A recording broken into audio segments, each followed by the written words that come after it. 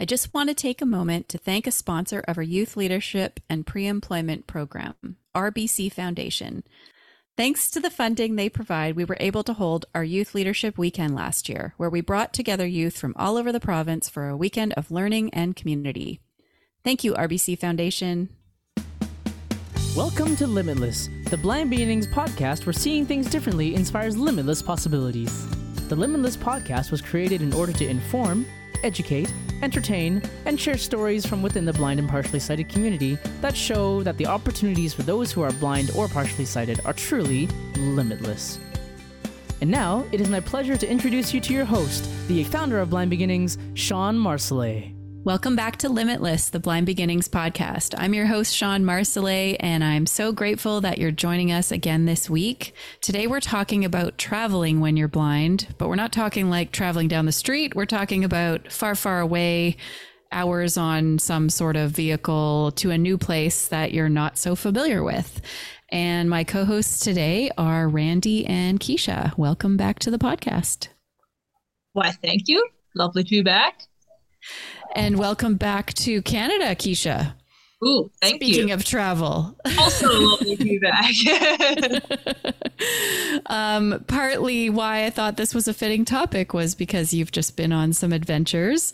So why don't we, I'm getting ahead of myself here. Randy and Keisha, why don't you remind our listeners your level of vision and maybe why you wanted to talk about this topic? Hello, I'm Randy.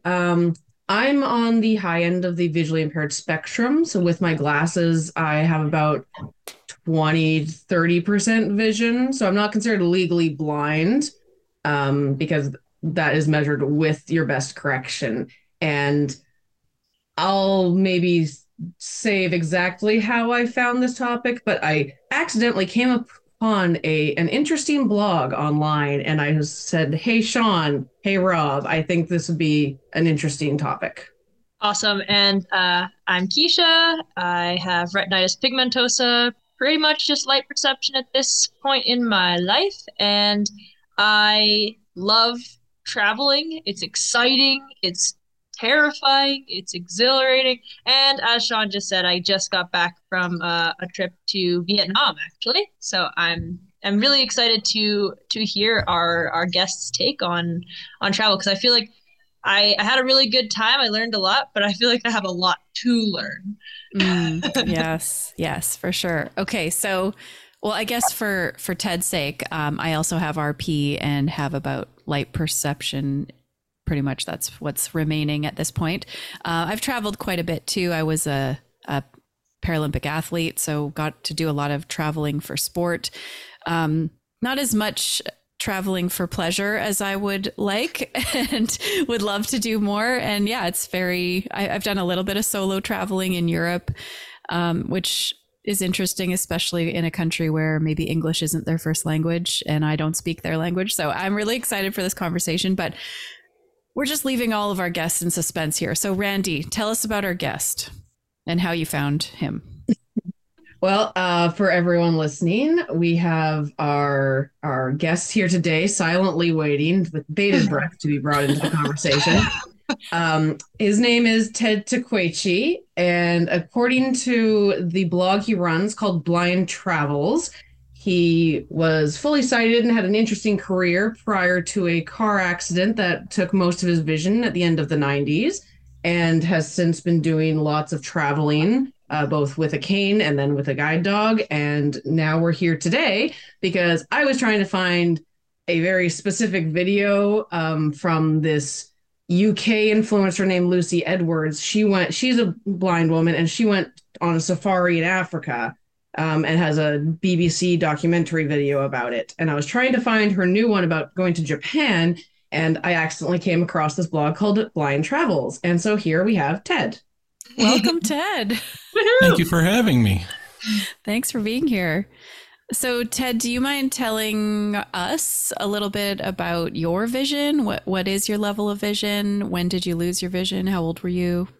Absolutely. And let's see, I started with vision problems when I was about 4 years old, and I was diagnosed with Coates disease, which is a fairly rare eye disease with the swelling of the blood vessels behind the eye. And they meaning Stanford, cured it, and it kind of left me with, stable vision pretty much for my whole life. I had some scarring behind the eye and that sort of stuff from the initial curing. But it was okay. I just had bad vision and needed glasses. And, then, kind of, worked my way, through school and into doing some radio. I did radio for quite a few years. Did an AOR stint in the Bay Area in California. Ran an afternoon drive time there, and then got whisked away into working for Atari, where I made a whole bunch of games for them. Started out doing the testing of it, and then just kind of moved into actually making the games. And then I worked for another company called Accolade and made some games for them, and ended up working for a toy company called Mattel Toys, which I'm sure you've all heard of. Yes. And I was the director of product development for their Hot Wheels division. So anyway, I was the director of product development for Hot Wheels. And then we, at the height of my career, we got into a car accident, and everything from the surgeries earlier in my life kind of shifted to where it wasn't supposed to be. So I ended up with no light perception in my my right eye. And in my left eye, I have 95% loss with just a little bit of light perception. So I can see some shapes, most of it's blurry. And yeah, that's pretty much me. Okay. Thank you for that. Did you know that Hot Wheels has a Braille car now? Yes, I did. Yeah, that's very cool. Was that any influence of yours by any chance? It is not. Okay. No, that was all before my time. Okay.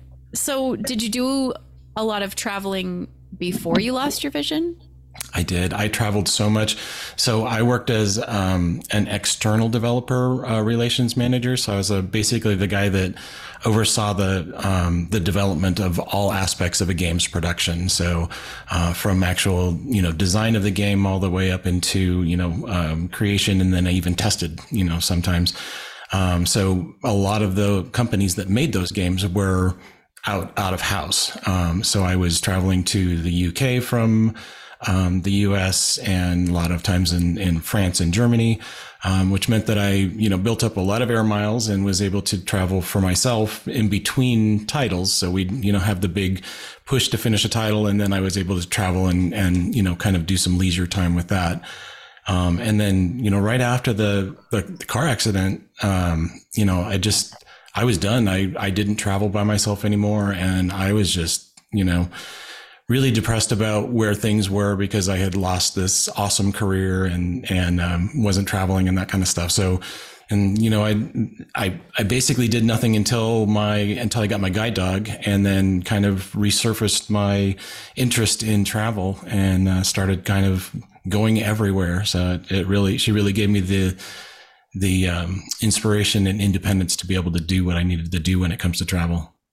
When you traveled for pleasure before you lost your sight, were you kind of into historical sites, museums, I don't know, resort type, like what kind of traveler were you? Because I just want to compare to, like, are you interested in the same types of things now? Gotcha. Yeah. Anyway, paint a picture for us. Like, what kind of traveler were you before? I would say that pretty much anywhere tropical, after sitting in a cubicle for, 11 months out of a year, or, traveling to, a dingy little developer house and sitting there, I was ready to move on to doing, more tropical climates. But, I've always had a very strong interest in, the history of an area that I did. So I would always, at that time, do a whole bunch of research on, the population and all of the information that I could find about a location before I went there. And I think that's kind of what transitioned me into doing the whole Blind Travels website. And, that love of research and finding out everything that I could possibly find out before I landed in a new destination, So blindtravels.com has been around for a while, and it originally came out of a huge notebook of information that I had about kind of cheat sheets for locations that I went to. So every time I went to a hotel, specifically after my car accident, I would make notes of, where the check-in desk was and where the pool was and where, restaurants were from the lobby and that sort of thing. Just kind of giving myself, a lay of the land for each of the places that I went to. And after I lost the site and started doing the website, all of that information transitioned into reviews of and informational articles on the actual properties that I had visited and that I have visited since. I also do a lot of educational articles on kind of interfacing with people who are partially sighted, and it's kind of aimed towards the travel and hospitality industries, because I really think that they don't have a lot of experience dealing with people who are partially sighted. Mm-hmm. So that's actually really interesting that you say that. So my background in terms of education is tourism management, and in Destination Canada, there's this thing called like the Explorer Quotient. So we kind of like ask people like, what is your profile, and that kind of like ties into like, are you, to break it down, it's like, oh, do you like backpacking versus resorts versus, more of a try to homestay sort of situation where you get to be really more immersed in the culture.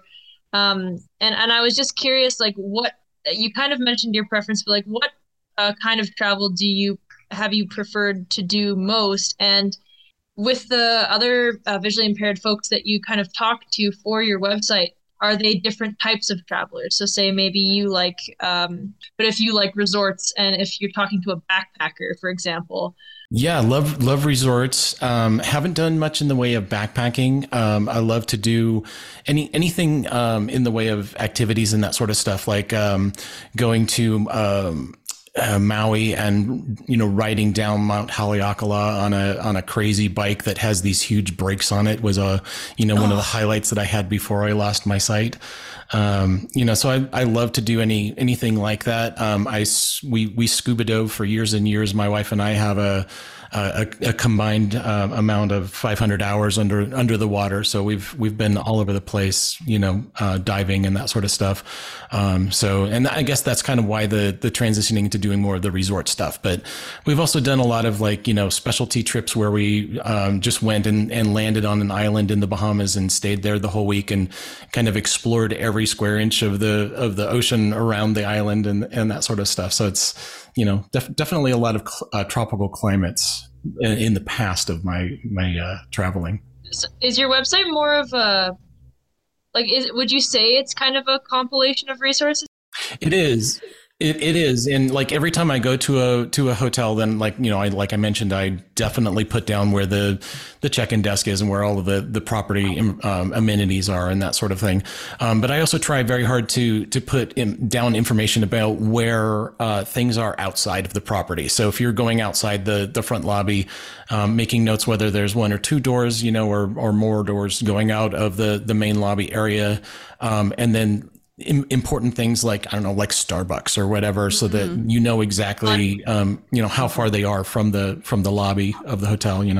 Well, and you have a guide dog now, correct? I do, yeah. Yeah, just I heard them shaking. So there would be differences. I'm assuming. Do you consider like a cane user and a guide dog handler and in the way that you write your directions and stuff like that? Very much so. And I've also got a lot of experience dealing with other organizations who have a lot of mobility impaired people. So I try to also mention, while I'm not a mobility impaired specialist by any stretch, I kind of understand, at least the areas, that they require people that are in wheelchairs anyway, require to navigate like a room or a lobby or something like that. So I always try to make notes of that as well. But yeah, I always come at it from a perspective of guide dog user and cane user. And I think that, as far as the guide dog goes, and, of course, talking about where the relieving areas are and stuff like that. And that's one of those things that it's just not available, Yeah. Yes. And the garbage cans. That's a really good one. Indeed. Yeah. Wow. Okay. This is great. Now I feel like I'm hogging the floor a little bit here. So. Well, Keisha's just full of good questions. Yeah. And so obviously you've mentioned there's quite a difference between your travel before losing your sight and your travel after. And so I was wondering, do you think having a lot of travel experience kind of ahead of time made it easier for you, or do you think it made it harder to then adapt? And what are like the biggest barriers you still run into, either you personally or that you feel like the community runs into? I definitely would say that it was a help in many ways, because I had been to a lot of the airports that I've, traveled to now, like Portland and that sort of stuff. But I think that there's a big difference between, being, I wouldn't say, perfect sight by any stretch when I was younger and traveling for work, but, being well enough to travel and do the things that I need to be able to do, on my own now, compared to now, where, you kind of get crossed between, I remember approximately where the restaurants are and that sort of stuff in the concourse that I'm in, now. So, I mean, that may or may not lead to confusion, especially when I'm trying to remember airport that I've been to. I mean, it's frustrating. It can be. And now trying to find like the dog relieving areas and that sort of stuff before we get on the plane. So, I mean, that adds, kind of another level of complexity to traveling. Oh, yeah, absolutely. Well, you mentioned that like when you first started out traveling again after like losing, a significant portion of your sight after the accident, that you weren't doing so much solo traveling, but have you done any solo traveling since? Oh my gosh, yes, lots, so much. I would say that I think I kind of smoothed back into doing the solo traveling by taking a train trip, and I live in Denver now, so I took a trip on Amtrak between here and California. And, it's about a 33-hour ride. So it was one of those things where, I had to find I guess it was like a trial by fire, because I had to find out where I needed to be, what platform I needed to be on. And I guess trains are not necessarily notoriously well known for looking out for people who are partially sighted or have a cane and they're looking to, to get from point A to point B, compared to airports. Right. So it was definitely, a bit of a learning experience for me, but, I did that trip solo there and had a really great time. The porter that was in my car was terrified of service animals. He had only experienced fraudulent service animals. He's with chihuahuas that bit him, and so I felt really bad. And my guide dog, who's a wonderful black lab named Fauna, during the 33 hours, she definitely charmed him. And at the end, he said, can I give her a hug? And she was, absolutely willing to do that. So she's always good at kind of, spreading the good word about guide dogs. That's always great. It's kind of a sad thing that I think both Canada and the US train systems have significantly like decreased over the years. And even my lifetime, when I was a 4-year-old, so I am from a small town about 6 hours drive north of the Vancouver area in BC. And our eye specialist was in Vancouver. And so every year, every 6 months for a while, but every year we had to come down for eye appointments. And one year we went on the train, and I can remember a tiny bit of it, but I was 4, right? So Obviously you're not going to remember much. And I actually really want to do a like cross Canada train trip, but it's obviously quite expensive, and it also requires like a few different like train transitions. Yes. And like I said, I'm on the higher end of the spectrum of vision loss, but if I went entirely by myself, I would still have quite a bit of anxiety about connections and signs and where am I supposed to be, and I have anxiety just about everywhere I go. I'm absolutely, sometimes when I'm going somewhere, if I was just recently in Portland, I was speaking at one of the retro gamer conferences there. These companies drag me all over the place to talk about my time in the games industry. And, most of the time it's to airports that I've never been to. And, that's, for me, that's just terrifying. You're going and you have to rely on people to kind of help you get to where you need to be, or apps like, Be My Eyes and that sort of stuff, which are really great, and I think it really comes down to teaching yourself to be comfortable to ask for help. And that was one of the things that, when I first started traveling solo, asking for help wasn't something that I was really comfortable with. And talking about vision loss, specifically my vision loss, wasn't something that I was really comfortable about. And it took me quite a few years to kind of get over that and to just, not be afraid to talk about it. And, now I'm up talking with people all the time and talking about art. I'm a photographer, even though I have almost no sight. After my car accident, I went back to school and finished my degree in photography. And I'm going back now to CU Boulder here in Colorado. And I'm trying to finish my degree so that I can teach a different way to see the world through the lens of the camera. I love that. And, it's just one of those things that, it seems kind of crazy, but that's a passion that I've always had. And, something that the tiny amount of vision that I have left, I can still do it at the moment for now. Mm-hmm. I want to go back to okay, let's say you get to a hotel. Yes. I've had this experience where, I'm in a hotel and, everything, say it's a conference. So everything's kind of happening within the hotel. The idea of venturing out, what if I can't find my way back? How do I know what's around me? How do you tackle all of that? You're going to want to leave your hotel room. Yeah. For me, again, that comes down to research. Okay. I said before, and a lot of times I'll, I'll actually go on Google Maps, with my wife and have her, be she's telling me, I'm walking about half a block down to get to, a restaurant or to a coffee shop or whatever. And just kind of doing the lay of the land via Google Maps or another service. Okay. And, then just having copious notes for everything that I do, I've got notes in my phone for everywhere I'm at. So, of course, I always carry a compass with me, and I've always got my phone, so I know which way is north, and I know, which way I can, go, because I'm good at directions. Yeah. So that's always been a big thing for me, again, just to make sure I research and know exactly where everything is around me. But yes, it's terrifying. Well, what would you say are some of the most accessible and blind friendly places you've been to? Yeah. Well, I'll start with inaccessible, and I would say that most of U.S.'s national parks are terrible. Yeah, so Rocky Mountain National Park and Yellowstone and Yosemite, and just you name it, they're terrible. They have no guardrails, and they're just really, really bad. It's really funny, but one of the places that was really amazing was a trip last year we took to Jamaica.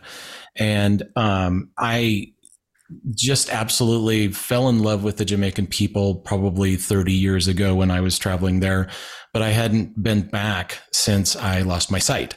And I tell you, they get it. They understand the person that's wearing that has the white cane.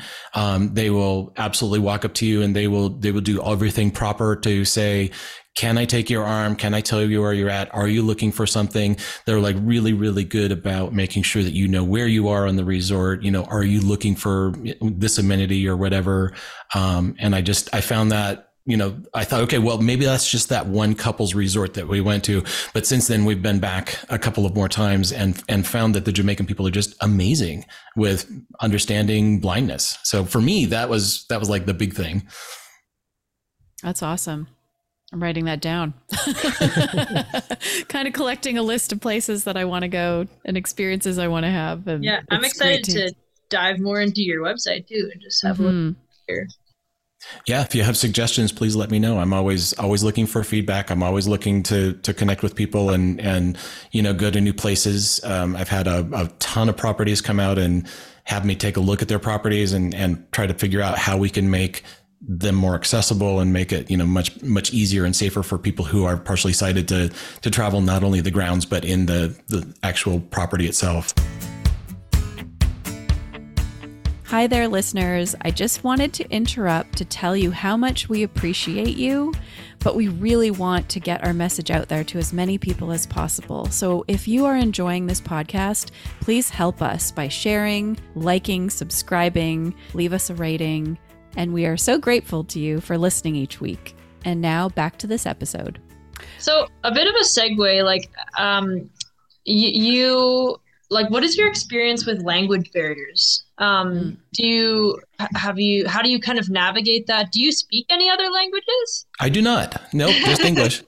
Fair enough. I speak a little bit of Native American. I'm Comanche tribe, but other than that, not enough to be, useful for anything. So, I generally go through, and hope for the best, and try to get across, specifically for, language barriers that, what I'm looking for and that sort of thing. But for me, I find that people who, know or see that you have a white cane or a guide dog, generally tend to be more willing to help you than, if you were just a normal traveler. Mm. So, but no, I haven't really had much in the way of language issues. Okay, that's good.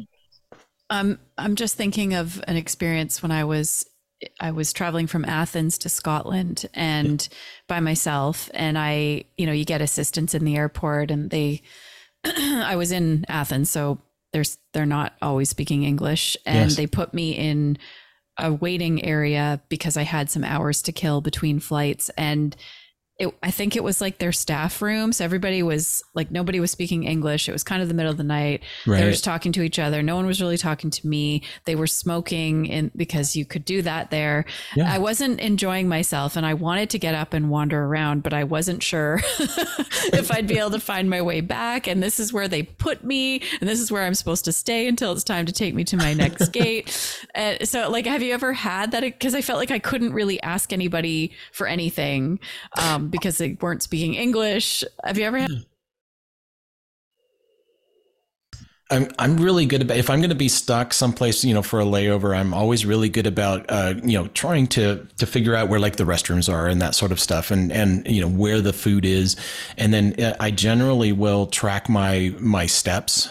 So I know if I don't have my guide dog, that is, not that she can find a bathroom, but Yeah. that sort of thing.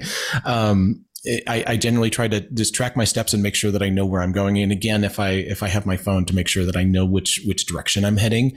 It all becomes just, constantly taking notes and constantly kind of not necessarily just memorizing, because I've got a terrible memory, but using the notes app in my phone and just making sure that I track everything. But, when somebody does deposit me in an area, especially I've been in a similar situation where they've stuffed me into a staff room. They weren't smoking because it was in the US, but, the first thing that I always ask is, where the facilities are and where the closest restaurant is and stuff like that, because they tend to definitely forget you. Yes, exactly. Yeah, well, I know, like, for me, so I had a very similar experience to Sean, but in the Japanese airport, and I was actually really excited to explore the Japanese airport because they have a lot of really interesting accessibility features that I was really looking forward to exploring. And I had about a 12-hour layover. Yeah. And I was gonna do some sleeping too. That was a big part of the plan. But I was just like, yeah, and I was really excited because I figured out, Google Translate, and I was getting pretty good at using it from my time in Vietnam, just like kind of fiddling around with it. And then when I was in the Japanese airport, I could not for the life of me connect to internet. So I couldn't use Google Translate, and I didn't download Japanese in time, like before I left, and it didn't fully download. So it was really, really tricky, and they were like so kind of freaked out about my blindness, and I was like, oh gosh, like if I do one thing wrong, it's gonna really stress these guys out. So I That's was like, pretty common though, right? Yeah. So I was like, I'm just gonna calm down, and I'm gonna let them deposit me like to the spot, and then hopefully I'll be able to maybe sneak away sneakily. And did you? Because 10 to 12 hours, that's a long time to be sat somewhere. I went and napped. I kind of was able to sort of be like, hey, I want to go sleep in a room, a day room, and they were like, okay, we figured it out. And then so I went and stayed in a room for like 6 hours, and then I kind of snuck around a little bit after that. But but yeah, kind of it's such a nerve-wracking experience, and like that was probably the first time I'd ever like dealt with a language barrier by myself. Wow. Mm-hmm. And because when I was in Vietnam, I was with my friend, and so we would help each other out, right? And And yes, this is like the first time where I was like, wow, this is what it feels like to not at all really know what each other is trying to say, like fully. Mm-hmm. And I was like, this is such an interesting experience. It's kind of funny because I did kind of run away from my gate. So I recently went with extended family to Mexico to a resort, and my mother is visually impaired. She has the same condition I do, and which is relatively rare in the blind community to have multiple generations in the same family, or direct generations, anyways. And so the staff were all fantastic, and my mom and my stepdad were there for 2 weeks. Most of us were only there for a week, and so they already had made friends with all the staff you needed to know and everybody. And but on the return through the airport, so this is the Cancun International Airport. I did actually take a couple semesters of Spanish recently in college, so I have a little bit there, at least on the language front. And when I travel like through like a big busy place like that, I do use a white cane because it's kind of like a bit of a safety blanket of like, sorry, security, I don't know where you're calling me from or where I'm supposed to go, or if I'm standing in the middle of the hallway trying to find a sign, people are less likely to be upset with you. That kind of TSA stuff. is always fun, right? Oh yeah, and well, I mean, I will also take the occasional perk of getting shunted through like the crew security line, where there's only 2 people ahead of you or 0. Yep. That's nice. Yes. But so on my way back, I got kind of separated from the rest of my family because I got shunted through the empty line, which I'm not complaining about. And I always locate my gate or wherever I'm supposed to be first. Where's the nearest bathroom? Kind of like what Ted was just saying, where's the food after that? And can I get back to where I'm supposed to be in time? Yep. And of course, the gate agents are there, and I'm just like, hey, I'm just checking this is still the right gate. I'm at the right place for this flight. And they're like, oh, yes, and actually because it was, I think because it was Air Canada, they had to be able to speak English and French. I kind of forgot for a week when I was in Mexico, right? And then you get back to the airport and you get hello, bonjour right away. Right. Pretty funny. And, so they were trying to be very nice, but like, you can sit here and wait and everything. I'm just like, oh no, don't wait for me. I'm probably going to disappear at some point. And just, so I went off to the bathroom, and then I got waylaid by my family halfway somewhere around the corner on the way back. We went off to eat. And so I'm kind of like, I hope they're not like worried I never came back. Yeah. How did you find the accessibility in Mexico? Did you have any issues with it? It's a little tricky for me to say from my perspective because again, I use the cane, but not 100% for like real mobility purposes, I guess. Gotcha. So I thought it was pretty good overall. Again, the resort staff were lovely and fabulous. And there was one uncomfortable thing with a particular restaurant manager one time, but it worked out in the long run and didn't spoil the rest of the week. So, and as far as I could tell, because there was a couple in the whole group was like, I think about 20 people total. So some of them were my relatives' friends as well. And so I don't know them personally, but there was a few different mobility abilities in the group. And as far as I could tell, for anyone in a wheelchair, it would also seem to be fine from the door of the airport through into the plane. So, and no priority boarding, everything worked lovely. No rush or, I think we got delayed 20 minutes, which I don't even count as a delay. So I just want to ask another question.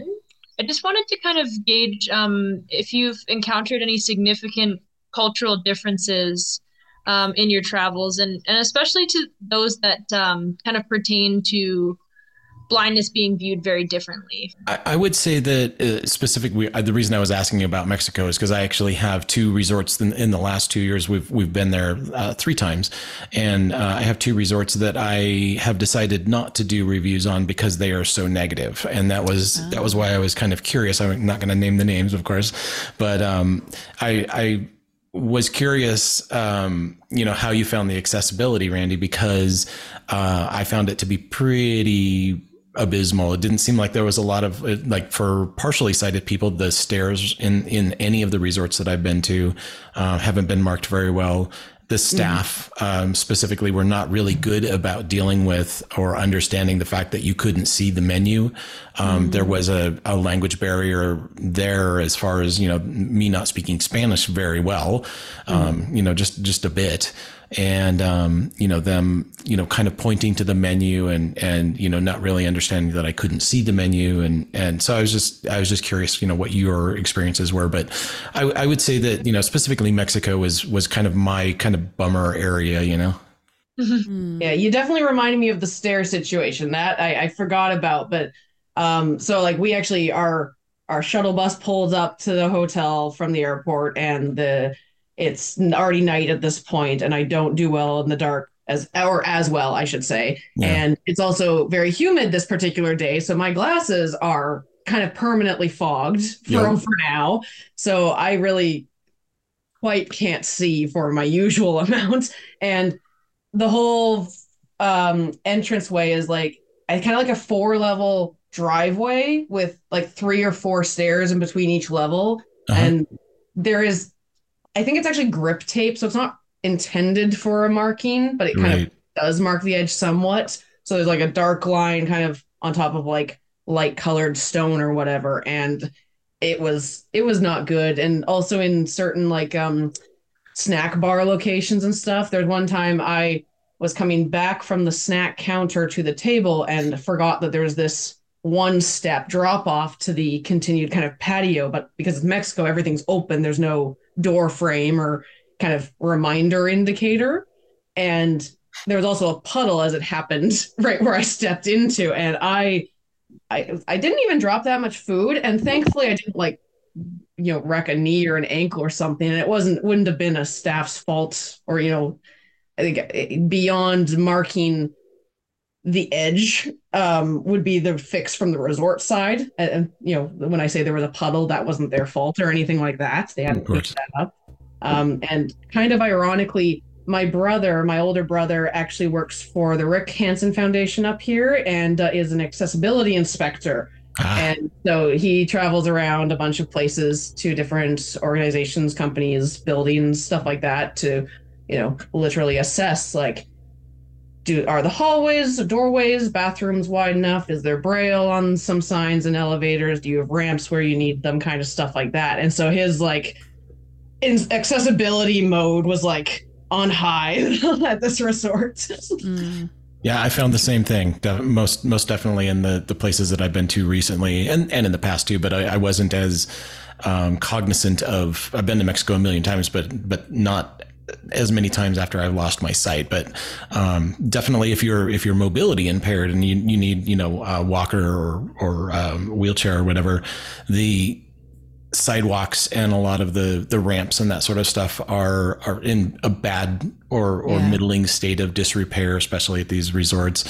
And but that doesn't mean that the staff isn't more than willing to have a guy grab each arm of your wheelchair and drag you onto the beach kind of thing. It's that I saw that so many times, and they're just totally willing to help however they can. But the resorts themselves are just kind of in a poor state of disrepair. I'm curious if you've done cruises, and how accessible have you found that experience? We were just recently on a Caribbean cruise, or a Royal Caribbean cruise to Mexico. It seems like I go to Mexico a lot. But we were in Disney, and actually there's reviews coming on the website in the next couple of weeks. But we were at Disney, and that's definitely kind of an animal all its own as far as accessibility goes. But, yes. Cruises, as far as like pets go, or not pets, but service animals, it's kind of far and out of the way for the relieving areas for them. And I would say that the recent cruises that I've been on, specifically, we did Princess, we did Carnival, and we did Royal Caribbean, that the staff there, because I'm assuming because they're mostly international staff, are not as cognizant of people who have vision impairments, and specifically whether you're walking with a guide dog or whether you're just using a cane, they seem to be a little aloof and not quite as cognizant of people who might need help getting to a specific part of the ship. Mm-hmm. So, and there's lots of stairs. So, and that's one of the things that, there's levels and levels and levels of stairs that all feel the same and all act the same. So unless you're really good about knowing, how many you need to go up and really good at tracking that, that's one of the ones that's really easy to get lost. Cause I always take the stairs. I generally don't take the elevators because I like the exercise. But that's just me. I'm crazy. Oh, it's easier to know where you are too. I feel like if you get in an elevator, who knows how many floors you moved up or down or. Well, the elevators specifically on the Royal Caribbean ones have announcements for what floor you're on, which is always really nice. So as long as you know which direction you're headed coming out of the elevator, that's always a challenge in itself. So. What about food? Like, I'm assuming it's like a buffet situation on a cruise, or whether it's a resort or whether it's a cruise, buffets are just painful, right? And if you're by yourself, I mean, when I was in Portland, we were doing several places that had buffets there, and I didn't have the crutch of having my wife, who is fully sighted, obviously, to let me know, what was on there. So again, it became me forcing myself to ask. Yeah. And forcing myself to be comfortable with that and saying, I can't really see what's going on here. And then, one of the things, if you are partially sighted, you understand about reaching out and grabbing the tongs for whatever it is and not knowing exactly where they are. And that's always a pain because you never know whether they're at the bottom, on a little plate or whatever, or in the dish, because somebody always leaves them in the shafer or whatever. So it's just one of those things that, is buffets are always a challenge no matter where you go. I fully agree. Yeah, I think most of us agree that they're awful. Yes. I think we found that in Mexico too, because even as sometimes the more sighted of the people, then trying to guide someone through and serve for two people and account for, well, what do you like? What do I want? I don't know what half this stuff is because they would have little tent signs with the name of the thing on it, and usually in Spanish, which was fine for me at least. But then also, I think as they, a dish would empty, they would replace it with something else. And it was not the thing that the little sign said. Right. and definitely no Braille. Yeah. That'd be such a dream. Now I want to make a Braille buffet. That'd be so great. Maybe I'll try to do that one day. Where everybody's actually required to put the serving utensils where they're supposed to go. Yes. And there's a little sign in front of each bowl that, closest to the person. Yeah, that'd be great. And a name and a description too. Because even when there's a name, unless you know the word rice and chicken or something like that, you don't really know what the name of that thing is, whether it was French or, Italian cuisine. If you don't know what it is, you don't know what it is. Yeah, and I would say that if I'm not looking at an adventure for a buffet, I will definitely steer towards the restaurants that are more sit down and order off of the menu kind of thing. So yeah, that's a safer approach. Yeah. What advice would you have for a person who's blind who maybe hasn't, wants to try traveling solo? Like where do you start, or do you have any sort of tips to get started? Or I guess check out your website would be a good start. Do some research. I mean, that's fine too. I would say first and foremost is to try to figure out what it is that you want to do, right? So, I mean, if you want to take a cruise or if you want to, go to a location that you've always wanted to do, then, start with doing all of your research. Mm-hmm. And once you've done your research and you've made the decision where you want to go, then you have to figure out how you're going to fund it. Because that's always the next thing for me, right? Is trying to figure out how I'm going to, get the money together to travel. And for me, I always use the points cards, right? So I use, again, I won't mention a name, but I use a credit card that has points that can be transferred to several different travel providers, whether it's, for cruising, for Princess, or for, travel to go on, American Airlines or whatever. Mm-hmm. So that's the first thing is figure out where you want to go. Second thing is try to figure that out. And, obviously saving and making sure that you're not bending the budget by traveling, and making sure that you're comfortable. And always looking at that budget and knowing that wherever you're going to go is going to be more than what you're intended. So you're going to get to some place and there's always going to be the thing you want to buy or the trip that you want to do. and that sort of stuff. And, one of the biggest things is to actually call ahead. If you're going to go to like a place like London or, wherever, like a big city, and you want to do one of the tours, that's going to be one of your best bets. Right. But I always call ahead, and I always talk to the tour people that, talk to the people that operate the tour and say, do you have any experience with people who are partially sighted? Because when you're on a cruise, when you're on a tour and you're cruising down the street and they're saying, okay, if you look over here, we're going to see this building, it's not going to help me. Right. And anybody else that's partially sighted is not going to help either. So if they understand that, on our left is a building, and maybe even a little bit of description about that building, it's an older building, it's made of bricks and blah, blah, blah, blah, blah, and then give the history of the building, then it makes such a huge difference for people who cannot see that are on those tours. So that's kind of my kind of getting started advice is, figure out where you want to go, do all your research, figure out the money, and then make those calls, and if you call up a hotel and let them know that you're going to be there, and let them know that you are partially sighted, and it would be really awesome if they could be there to help you get to your room, because when you check into a hotel and you don't know necessarily where the elevators are, and you don't necessarily know which direction your room is when you get out of the elevators, you have somebody that can tell you and kind of give you that, heads up to where you're at. It will set you on the path to success for that hotel from the get-go. Yeah. And you, like the wandering the halls looking for a room with all your luggage, not so fun. Indeed. Yeah. But calling ahead, I found, and so many places are willing to do that. And it's such a great service. Right. And then they're kind of aware of you, right? Yep. So when they see you coming out later, they're more likely to probably approach and say, do you need some assistance, or where are you headed? Yeah. That's so funny. As a little side thing, like I do a lot of adventure sports, like big hiking trips and things like that. And sometimes I've had a couple of situations where I've been denied because they're like, oh, you're blind, this is going to be hard for you. So it's made me show up without letting them know, because I know I can do it. I'm just like, I'm going to figure this out. So you're going to let me do this and pay for this tour. Like that actually touches on something I wanted to ask Ted about. And I actually have two questions. They're not related to each other, but so what Keisha was just saying about kind of being denied access based on someone else's opinion of your ability, in this case, based on vision. This is a bit more of the negative aspect, maybe, of being blind in general, but blind traveling, especially if you're by yourself.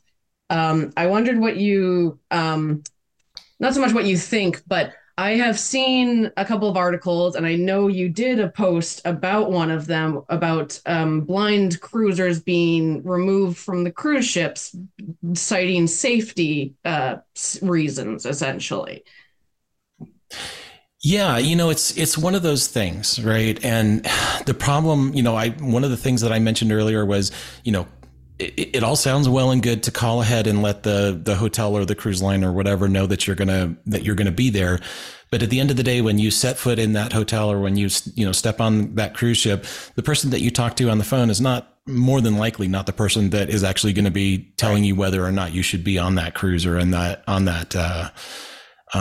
hotel. And communication is education, and really, being able to communicate and really being able to explain what you need and what you can and can't see, and where you need help navigating their property, is just invaluable, from the get-go. And that particular story that you were talking about was the two women from the UK that were asked to leave because of safety. It seemed so completely insane. And it's the first time I've ever seen that, but I would say that I wasn't necessarily surprised, because again, there's a lot of people that, as we talked about earlier on in the podcast here, that just don't have a lot of experience working with people who are partially sighted. And a lot of times the easiest way for them to deal with it is just to not deal with it, or to ask you to move on, And of course, one could argue that, lots of people drink sometimes excessively on cruises. Would that Totally. not be a safety concern? But no, because they're cited, and I'm taking a devil's advocate, or maybe the opposite. I don't know what I'm. It's a double standard. Yeah.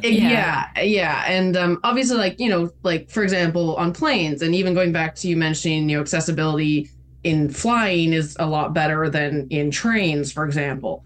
Obviously, so I know like when they're filling, when they're boarding the plane, they place able-bodied passengers in the emergency exit rows, and that makes total sense. You need to be able to see if there's a fire outside the door. You need to be able to physically open the door. You need to not be blocking the way if you can't move your legs, and so that obviously fully understandable. But what, in this kind of context of a cruise, like, well, are we not any more or less safety concerns than any other person on this ship?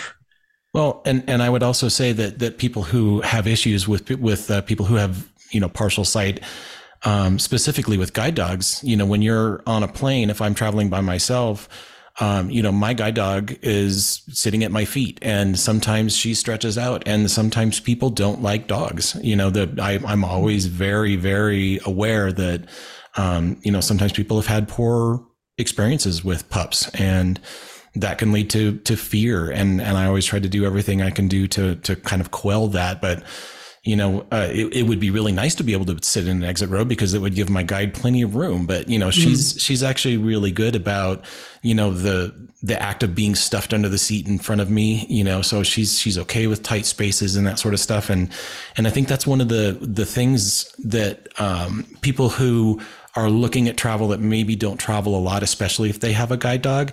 And that's to make sure that you keep your training up, right? To make sure that the dogs are okay being stuffed into a small area. Make sure that the dogs are specifically okay to relieve wherever you need them to relieve. So if you need them to relieve in the place at the airport, cool. I mean, that's fine. A million other dogs have gone there. That's not a big deal usually. But if you get into a hotel situation where they don't have grass, then you have to make sure that your guide is okay going on concrete, or asphalt or whatever. And that's one of those things that you really need to kind of look forward, if you're planning a trip with your guide, to make sure that they're comfortable with that, because it just makes everything easier. Yeah. And so I'm going to pivot back a little bit, back to a bit more positive sides, hopefully, and also to when you were talking about taking tours. So in the same interesting internet search where I came across your blog in the first place, I also came across a couple of companies that are travel companies, specifically aimed towards people with visual impairments or totally blind. And I wondered if you've ever heard of them or dealt with them, or what you think about them. And I'll give you a bit more detail than that. One is called Travel Eyes, and one I saw was called Mind's Eye Travel. And they're both kind of curated itinerary tours. And the Travel Eyes one, it seems as if you can just book with whatever random tour group. You can be sighted or blind, and you can join the same kind of tour group.